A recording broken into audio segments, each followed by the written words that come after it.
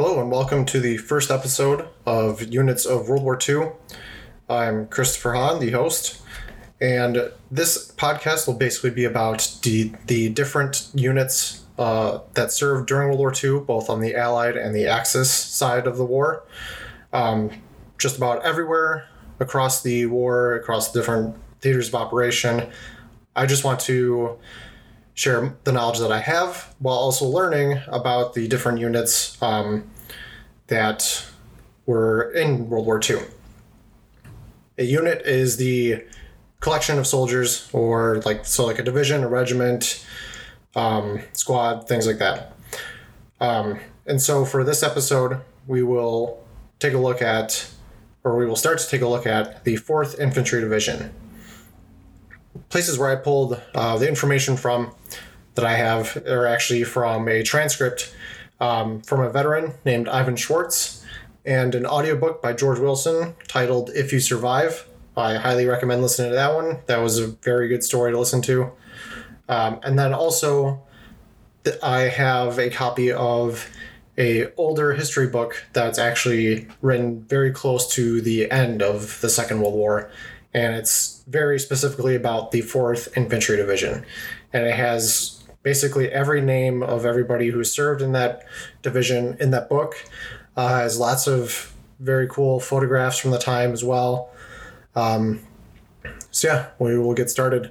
And in order to get started, we will kind of take a step back to the formation of the 4th Infantry Division back in World War I. So the 4th Infantry Division was created on December 3rd, 1917 at Camp Green, North Carolina.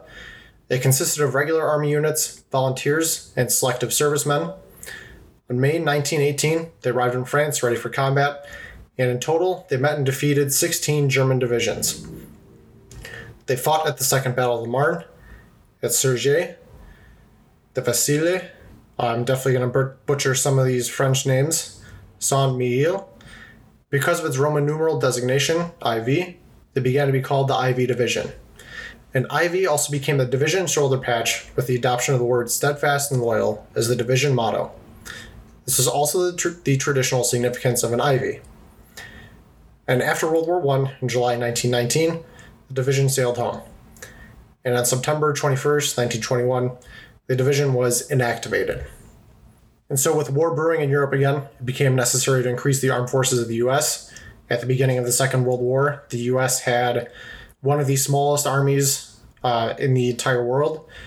They were basically just after World War I, the U.S. was just sick of war. They didn't want anything to do with any other war that could possibly pop up. At the beginning of World War II, they kind of just funneled money and weapons to Great Britain and Russia, but they didn't want anything to do with the war. So their armed forces were incredibly small. They still had the old World War I equipment with the famous World War I helmet you can kind of picture in your head, the bolt-action Springfield rifles, things like that. And so the 4th Division was reactivated on June 1st, 1940 at Fort Benning, Georgia.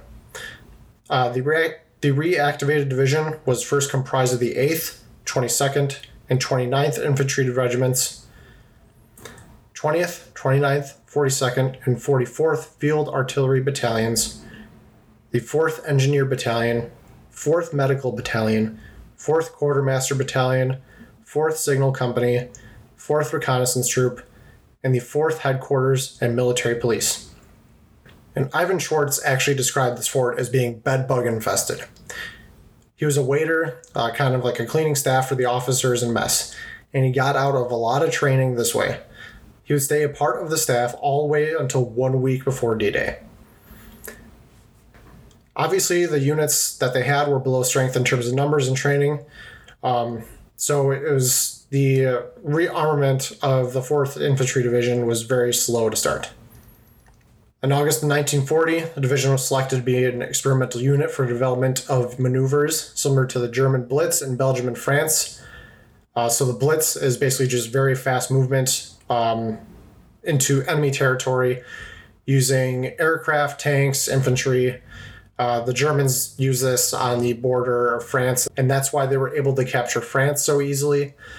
They basically just rolled over everything that was in their way with tanks. They had a massive air force, too, to take care of a lot of ground units, and then, of course, the infantry.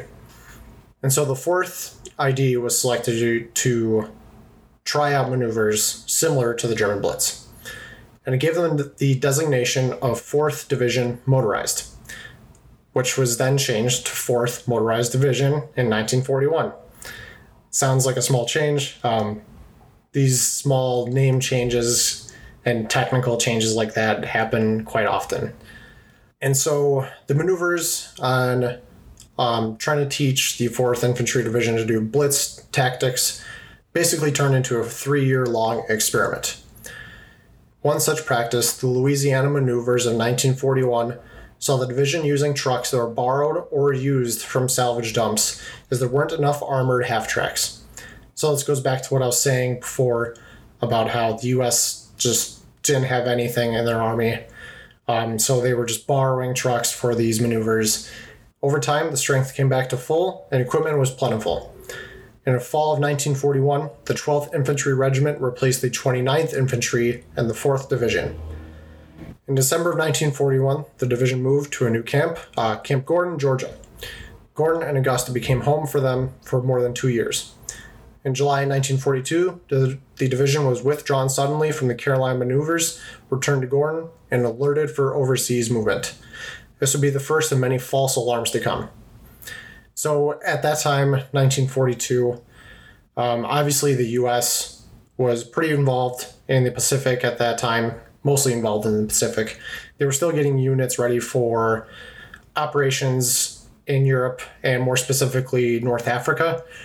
So Operation Torch, that's the invasion of North Africa, that would come in the fall of 1942. So the U.S. isn't really quite involved on the European side yet. And although landings were made in Africa in November of 1942, the 4th still remained stateside on assault training through Boggy Gut, Georgia. Like I said, that would be Operation Torch in November of 1942. That was mostly the Big Red One, is a unit that most people recognize. Another false alarm came out on Christmas Day of 1942, but this one was more serious due to the fact that a lot of equipment was crated up and ready for transport.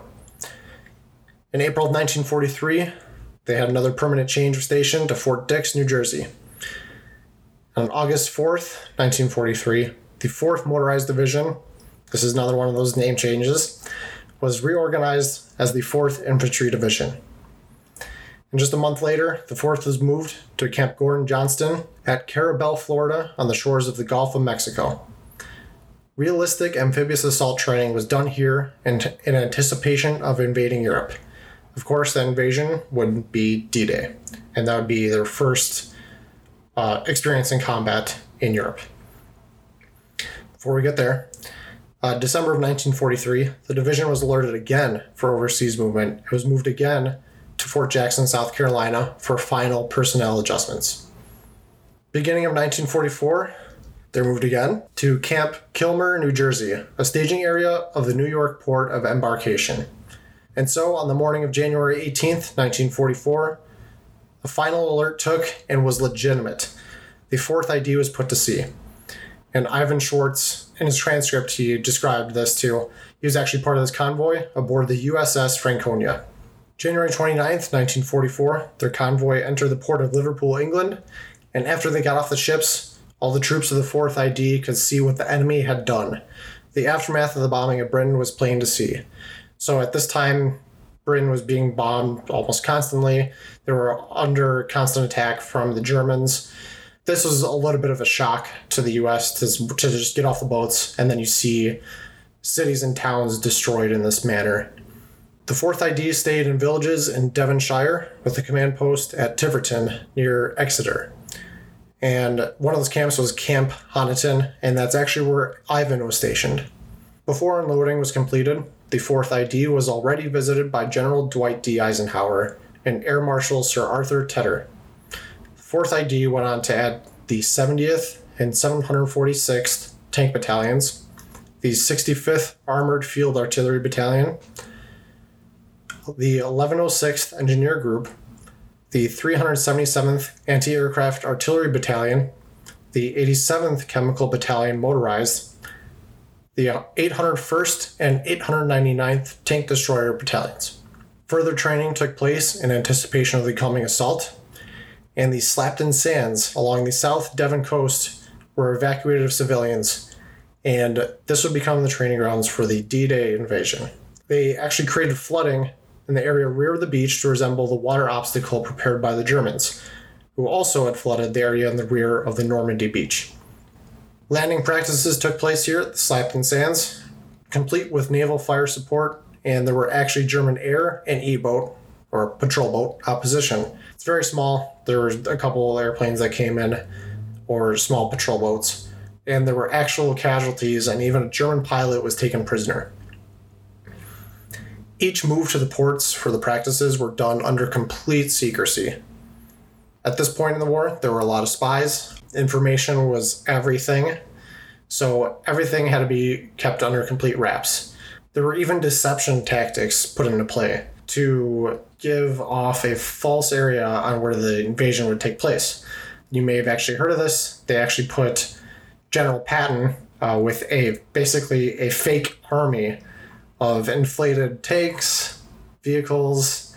They were basically like cardboard cutouts of buildings, and they were set up in a different area, kind of warding off or kind of fooling the Germans on where they were going to leave from and where they were going to invade.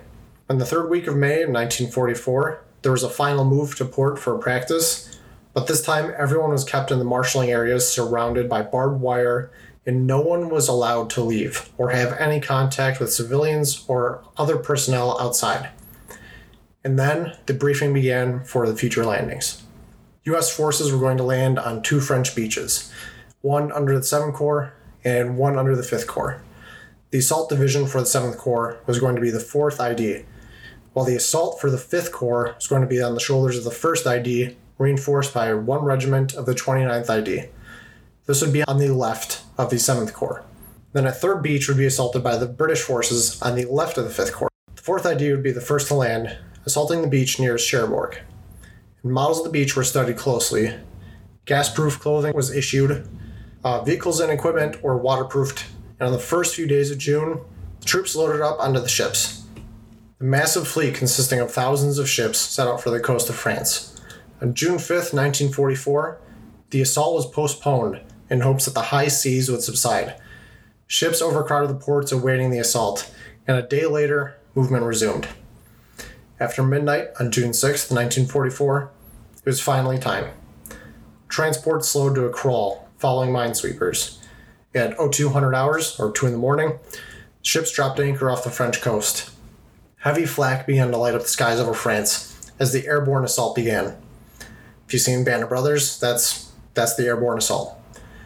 Assault waves climbed down the landing nets into the LCVPs, or Landing Craft Vehicle personnel, also referred to as Higgins boats. If you've seen Saving Private Ryan, those are the Higgins boats, the ones with the big door on the front. An aerial bombardment took place until dawn, when the naval bombardment took over. H hour, 0630, or 6:30 in the morning. The 4th ID began landing at Utah Beach, which is 2 miles east of St. Martin de Verville and 6 miles from St. Mary-Glise. Ivan Schwartz actually landed as part of the 6th wave. He witnessed the flotillas used by tanks fall victim to rough waters. Entire landing crafts with tanks and infantry went down, consumed by the rough waters. The 4th ID pushed in as fast as possible, and according to Ivan, as best as he can remember, only took about 30 minutes. Withstanding water mines, barbed wire, trenches, machine guns, 88mm artillery, 150mm, and 210mm guns. The Germans also flooded the area just behind the beach, up to a width of 2,000 yards. Surprisingly, few losses were sustained in the beginning, but began to climb as artillery continued to sweep the beaches. So at Utah Beach, which is where the 4th landed, it was relatively easygoing compared to where the 1st and 29th landed on Omaha Beach. The 1st Infantry Division, or Big Red 1, was completely decimated. Vital mission for the 4th ID was to contact the 82nd and 101st Airborne, which had dropped around St. Mary-Glees. Interesting story I read in Ivan Schwartz's transcript was that the airborne troops they encountered asked why Ivan and the men he was with were taken prisoners. There was no one around to tie them up and watch them. So you can fill in the blanks on what could have happened with these prisoners. Ivan recalled seeing many dead paratroopers stuck in trees, all shot up. He choked up while remembering this specific image. They completed this mission, and succeeding troops reinforced them to flank to the north to eventually cut off the Cotentin Peninsula. The town of, again I'm probably butchering these French pronunciations, Aumondville and Auzeville were strong points for the Germans who put up a harsh resistance there. Germans also formed a defensive line along the towns of Montberg, Quineville, and Auzeville. This defensive line was pushed back, and other Allied units drove forward to slice across the Cherbourg Peninsula. This advance was so quick that one night they could hear Germans in a nearby city, and then Americans in the same city the next night. Final push to the port of Cherbourg was needed. This was taken on by the 9th ID, 79th ID, and 4th ID. June 19th, 1944, the final drive to Cherbourg began. On June 25th, 1944, they pushed all the way into the outskirts of Cherbourg and then entered the city at night from the east. Over 1,500 prisoners were captured that day. And Ivan Schwartz credits U.S. Army 8th Air Force P-47s for his survival. They hit the larger German troop movements. This would be the first mission for the 4th ID in World War II. Recognition of its achievements came from Major General J. Lawton Collins, the 7th Corps commander, in a letter to Major General Raymond O'Barton. Quote, "The 4th ID made the initial landing on Utah Beach, broke through the stiff German resistance there, and in conjunction with the 82nd and 101st Airborne Divisions, succeeded in establishing a firm beachhead, which was the basis for future operations. The establishment of a junction with the 82nd Airborne in the vicinity of St. Mary-Glees was one of the critical factors in the success of our initial operations. Thereafter, the division successfully captured the town of Montebourg and the Queenville Ridge, outflanked Valogens from the east, and continued its aggressive action to the north, culminating in the capture of the high ground east of Cherbourg itself in conjunction with the 79th Division. The division was in continuous action during the period of 6th to the 28th of June, and the last resistance east of Cherbourg was eliminated.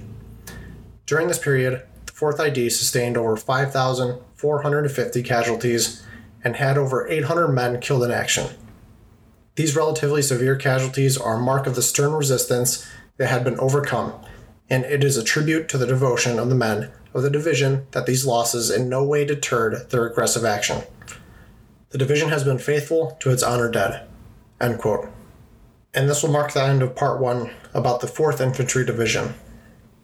In the next part, we will cover the push through the hedgerows just west of Carentan as the 4th Infantry Division continues their European campaign.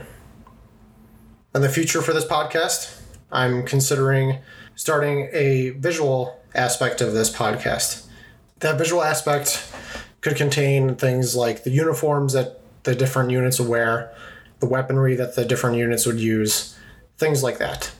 So I hope you enjoyed part 1 of the 4th Infantry Division, and thank you for listening.